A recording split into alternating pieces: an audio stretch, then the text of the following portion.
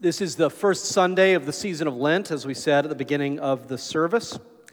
And this period of 40 days is patterned after Jesus, who at the start of his ministry, immediately following his baptism, where he is recognized as the only begotten Son of God, the voice of God speaks over him, the Holy Spirit descends on him. Immediately after that, he goes into the wilderness to fast and pray for 40 days. And in Scripture, the wilderness plays an extremely important role in the lives of God's people. In one sense, the wilderness is a desolate place. Imagine a kind of desert where not much can grow or thrive. But you don't have to actually go physically anywhere to be in the wilderness. Whenever you are stripped of your familiar comforts and routines, whenever your life feels out of control, whenever you are beset by trials and temptations, or whenever you have to face and fear the unknown, these are markers of being in the wilderness. I imagine some of you are in the wilderness right now in your lives. And being in the wilderness is a unique time in our lives when it happens, because it cuts through our self-deception. It's a time that really exposes the truth about us, the truth about our hearts, the truth about what we're really trusting. And because of that, as hard as it is to be in the wilderness, it can also be a time of profound spiritual transformation. And so every Christian in our life, every Christian, will find ourselves in the wilderness in one time or another. And if you're here and you're not a Christian, you're not sure what you think, this is a way that I would invite you to make sense of those experiences in your life. Because whenever we're in the wilderness, it means God wants to do business with us. It means God is trying to tell us something. So it's always a time to stop and ask, what is God doing in this moment through these experiences in my life? What do I need to hear and receive from Him? So tonight we're going to look at this passage in Matthew chapter 4. I want to walk us through the passage briefly, and then we're going to see three things about this time in the wilderness and the temptations that Jesus faces. We're going to see the danger of these temptations, the true danger, I mean. We're going to see the meaning of Jesus' victory. It means more than it appears. And then we're going to see the message for us as we find ourselves in the wilderness now or at some point in the future. Let's pray. Lord, we thank you for your word, and we thank you that, as always, you have the power and the desire to speak to us. Not just through words written 2,000 years ago, but through these words to us here and now in the place we find ourselves. We pray that that would happen because of your Spirit. We know it can. We pray that through it we would be drawn into your embrace. That in seeing the truth about ourselves, we would come more clearly to see the truth about you and your love for us. We pray this in your Son's holy name. Amen. So first, let's walk through this passage in Matthew chapter 4. If you have a Bible, you can open it, or a smartphone, you can open it to look at this. It says in Matthew chapter 4, verse 1, "Then Jesus was led up by the Spirit into the wilderness to be tempted by the devil." And it's worth noting that there's something very intentional happening here. The Spirit leads Jesus into the wilderness. Why? To be tempted by the devil. It's not that just happens arbitrarily. The entire reason that Jesus goes into the wilderness is to be tempted by the devil. And then it says in verse 2, "And after fasting 40 days and 40 nights, he was hungry." Maybe the biggest understatement in Scripture, right? If you wrote after fasting 40 days and 40 nights about me, it would say, "and he was dead." But Jesus is hungry, and it says, and there's a reason why we need to focus in on that. There's an acronym, and if any of you have ever been in the addiction recovery world, there's this acronym that you will hear again and again and again, HALT. It stands for hungry, angry, lonely, tired. The whole idea is if I'm trying to recover from addiction, I need to particularly pay attention to any time that I'm hungry, any time that I'm angry, any time that I'm feeling lonely, any time that I'm tired, because those are times when I am particularly vulnerable to temptation. So those are times when you need to halt, take stock, and make sure that you don't relapse, right? So after fasting 40 days and 40 nights, Jesus is extremely vulnerable to temptation. If there was ever a time when Jesus might give in, it would be now. And then Matthew tells us 3 ways that Jesus is tempted. First, Satan says, hey, I know you're hungry. Why don't you turn these stones into bread? You know, there's a lot of hungry people in the world. I'm sure they would really appreciate that.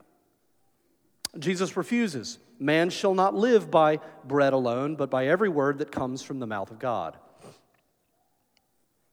Then Satan takes Jesus to Jerusalem. And he puts him on the roof of the temple, and he says, why don't you jump off this roof and survive? That would be amazing. Show everybody what you're capable of. Show them that you're more than you seem. Everyone would believe in you then. And then he quotes Scripture. He quotes Psalm 91. He's using Scripture to proof text his argument. Satan loves to proof text. Jesus refuses. It is written, you shall not put the Lord your God to the test. Then finally, Satan shows Jesus all the kingdoms of the world, and he says, all of this can be yours if you but worship me. Jesus refuses. Begone, Satan, for it is written, you shall worship the Lord your God, and him only shall you serve. So what's happening here in this interaction? On the one level, these temptations are temptations that I think, if we're honest, are pretty familiar to most of us. We all face temptation when it comes, firstly, to our appetites, right? Our physical desires for food or for drink or for sex or for pleasure or gratification, material consumption. We all face those temptations. We all face temptation when it comes to our vulnerability. You know, that's really what the second temptation is about. It's about taking measures to ensure that we don't have to be vulnerable to pain and suffering. You know, safety and comfort, whether it be for me or the people I love, my family, my kids, those can be great sources of temptation. And then our powerlessness. You know, whether you actively seek glory and fame or merely just want a sense that you have some measure of control over your life and over your future, over outcomes, power is also a great source of temptation. So on one level, these are familiar, normal temptations that every human being faces, but there's much more going on here. Notice that Satan begins his temptation by saying, if you are the Son of God. He's intentionally trying to get Jesus to doubt that very thing. He's taking aim at Jesus' identity and purpose. And then look at the nature of the temptations themselves. Make bread from stones, Jesus. You don't have to be hungry. I know you're hungry, but you don't have to be hungry. Jump off this temple and be rescued. You don't have to be vulnerable. You feel very vulnerable and exposed. You don't have to feel that way. Rule the world, Jesus. You don't have to be powerless. Do you see what all of these temptations have in common and where this is going? You don't have to suffer, Jesus. You don't have to suffer. You don't have to do what your Father sent you here to do, Jesus. What kind of father would do that? You don't have to do it, Jesus. You don't have to serve his purposes. You don't have to do it his way. You don't have to go to the cross. There's another way. There's a way that goes around Calvary. I know a shortcut. It'll get you there a lot quicker. You know, we're not told exactly what Jesus sees in that third temptation when the devil takes him to the mountaintop. It simply says that the devil shows him all the kingdoms of the world. But I think that it is entirely possible that Satan shows Jesus a vision of the future. Not just all of the kingdoms that exist in the first century, but all of the kingdoms of the world that will exist throughout history. I think it's entirely plausible that the devil showed him a future in which everything else would play out exactly as Jesus had intended, exactly as the Father had planned. I think it's entirely possible that Satan shows Jesus a future where Jesus would go on to perform extraordinary miracles. He would establish the church. He would establish the Christian faith. He would amass billions and billions of followers. His name would be praised and worshiped all around the world. Christianity would become the greatest global religion. They would do extraordinary good in the world. They would fight injustice. They would build orphanages. They would care for the poor and the sick. They would liberate the oppressed. They would cure diseases, and they would spread love and kindness all through the world. There would be peace and prosperity for all of God's people. It would be everything that Jesus had come to accomplish with just one little tiny adjustment. No cross.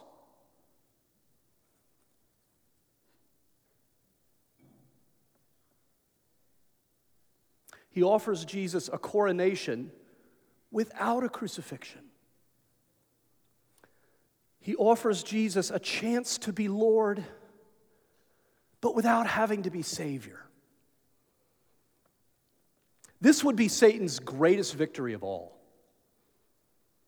It's nothing like the caricatures of evil that we so often see in pop culture, when we might imagine a kind of satanic dystopian future with the fire and the torture and all of that. It's nothing like that.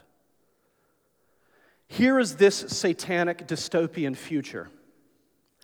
A Christian church full of Christian people, doing all kinds of Christian things, but without the cross. People who genuinely believe they are doing good for God, who are actually in service to Satan. So this is the real danger behind these temptations. Satan's plan is not necessarily to prevent Christianity from emerging. It's not to eradicate the possibility of Christianity. It's to establish a Christian church that is completely impotent. A crossless Christianity. This is what's on the table. These are the stakes. As with the temptations, when we look at the meaning of Jesus' victory, there's much more going on here than meets the eye. Because this, my friends, is not the first time we have seen temptations like this at work. The very first example of temptation happened in the garden in Genesis chapter 3. God has told Adam that he and Eve may eat of the fruit of any tree in the garden, except for the one that is in the midst of the garden, but he doesn't give a reason. How frustrating would that be? He doesn't give a reason for the command. They simply have to trust him. They simply have to take it at his word. But the serpent says, essentially, you don't need God to decide good and evil. You can decide for yourselves good and evil. In fact, that's what the fruit is for. All you have to do is eat the fruit, and then you can make these decisions on your own. And then it says the woman looked, and it says in verse 6, saw that the tree was good for food, and that it was a delight to the eyes, and that the tree was to be desired to make one wise. And we see echoes of the same temptations Jesus faced around hunger and comfort and power. It looks good, it appeals to the appetite, and if I had the kind of power and wisdom this would offer me, then I could make these decisions for myself. I would be wise. I wouldn't have to be vulnerable and powerless and dependent on God anymore. We see these echoes of the same temptations. And then, of course, we know the story. They eventually gave in to the temptations. They eat the fruit, and the world falls into sin and brokenness as a result. These human beings who God placed there to rule over creation in his name, in fact, turned creation over. They did the one thing a ruler should never do. They turned their land over to the enemy. So then God sets a plan in motion to restore creation through Israel, and he promises Abraham that one day he's going to turn his descendants into a great nation, and he's going to bless them, and he's going to bless all of the nations through them. And then God raises up this nation of Israel.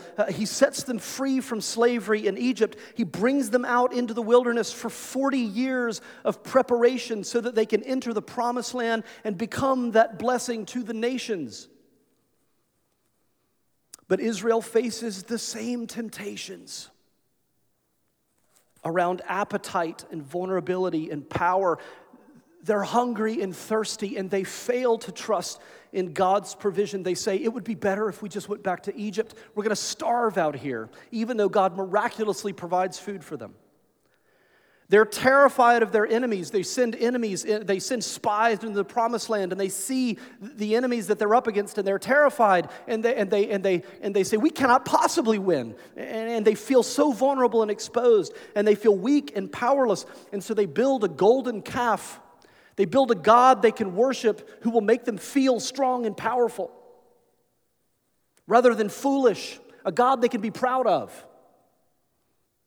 And here's where we begin to see the real meaning behind this battle in the wilderness between Jesus and the devil. Listen to this parallel. This is no coincidence. God brought Israel, who he refers to as his firstborn son in Exodus 4, out of Egypt, through the waters of the Red Sea, and into the wilderness for 40 years to be tested by him and tempted by the evil one. And here in Matthew, what happens? God brings Jesus, his only begotten son, up out of Egypt, because that's where they had been living as refugees until Herod died. And then Jesus passes through the waters of baptism, and then he is led by the Spirit into the wilderness for 40 days to be tested by God and tempted by the evil one. Matthew is very intentional about creating this parallel. He's making a very profound theological statement about the purpose of Jesus' ministry. And there's more. Each time Satan tempts Jesus, Jesus responds by quoting Scripture. So we could say we should combat temptation in our own lives by quoting Scripture. Absolutely, but there's more going on here. Every time Jesus quotes Scripture, he's quoting from a very particular book, the book of Deuteronomy. Deuteronomy is a book that summarizes all of the instructions God had given the Israelites during their time in the wilderness. But where Israel failed to uphold what was written in Deuteronomy, and they gave in to temptation, Jesus remains faithful. He quotes Deuteronomy, and then he remains true to God's word. And so what we see is that Jesus is doing much more than merely overcoming personal temptation in his own life. Jesus is recapitulating the story of Adam and the story of Israel in the wilderness. Jesus is succeeding where Adam failed. As Paul says, Jesus comes as the second Adam, the true Adam, to do the first Adam failed to do. Jesus succeeds where Israel failed. Jesus comes as the true Israel to succeed where Israel failed. And so we could look at this and we could say, well, what does this mean for us? This means that we could simply take Jesus' example and now we go out and we try to overcome temptation the way Jesus did. No, this is saying much more than that. This is saying Jesus' victory over temptation stands in place of our failure. Where we do fail, would fail, will fail, Jesus never fails. His victory stands in the place of all human failure. And then instead of forsaking the cross, Jesus fulfills his purpose by dying on the cross. And then in Colossians chapter 2, verses 15, we see why Satan was so determined to prevent the cross by any means necessary. Paul says that on the cross, Jesus did what? He disarmed the rulers and authorities, and he put them to open shame by triumphing over them in him. In other words, he disarmed Satan. Satan no longer has any power over those who put their faith in Jesus. Because listen to this, it's very important for us to understand this. Satan believes the gospel. Satan knows and believes every word of Scripture. Satan's doctrine is rock solid. Satan knows that all human beings have sinned and fallen short of God's standards. Satan knows that all human beings will eventually crumble to temptation. And Satan knows that apart from the cross, there can be absolutely no forgiveness of sin because God is a God of justice. And so Satan is someone who stands and points to us as we crumble under temptation and says, "See, God, I knew they would fail. You knew they would fail. Now justice must be done." And so apart from the cross, the world remains under his control. So a Christian church without a cross would be a church in service to Satan. It would be the church of Satan. But the cross changes everything. Because of the cross, we can find forgiveness that comes through faith. Paul says in Colossians, in that same place, that God takes the record of our debt and nails it to the cross. So when Satan stands with the finger of accusation pointed at us, God takes that record of debt and he nails it to the cross. Because of the cross, we can receive all of the blessings that were promised to Adam, all of the blessings that were promised to Israel. They all are fulfilled and received through Jesus' perfect obedience. And then in that, we receive the Holy Spirit and all of the spiritual resources. You can read about that in Ephesians chapter 6. All of the spiritual resources necessary to confront the spiritual forces of darkness that hold this world captive, to confront the temptation in our own lives. And that is the meaning of Jesus' victory. It stands in place of our failure. So what do we take from this? Well, there's bad news and good news. If you know anything about Christianity, there's always bad news and good news. And by accepting and hearing the bad news, that prepares us and opens us to receive the good news, which is always far better. Here's the bad news. The temptations that confronted Jesus in the wilderness continue to confront the church to this very day. Our desire for endless material consumption instead of caring for those in need. Our desire for a religion that is safe and comfortable, a shortcut around suffering and sacrifice, continues to tempt us. Desire for political power and cultural influence and relevance, instead of humility and obscurity, continues to tempt us. You know, one might argue, I've heard people like Russell Moore make this argument, that these temptations really lay behind the collapse of the evangelical church currently happening in North America. I will certainly say that these are temptations that I face. Not just as a pastor, but as a Christian. As a husband, as a dad, as somebody trying to live out my faith in D.C. Every single day, I face these temptations. And of course, there's always behind all of that the temptation to have Christianity without the cross. Right? To have, as Dietrich Bonhoeffer writes, the preaching of forgiveness without requiring repentance. Baptism without church discipline. Communion without our confession of faith. Absolution without personal confession of sin. Cheap grace, Bonhoeffer says, is grace without discipleship. It's grace without the cross. It's grace without Jesus Christ living and incarnate.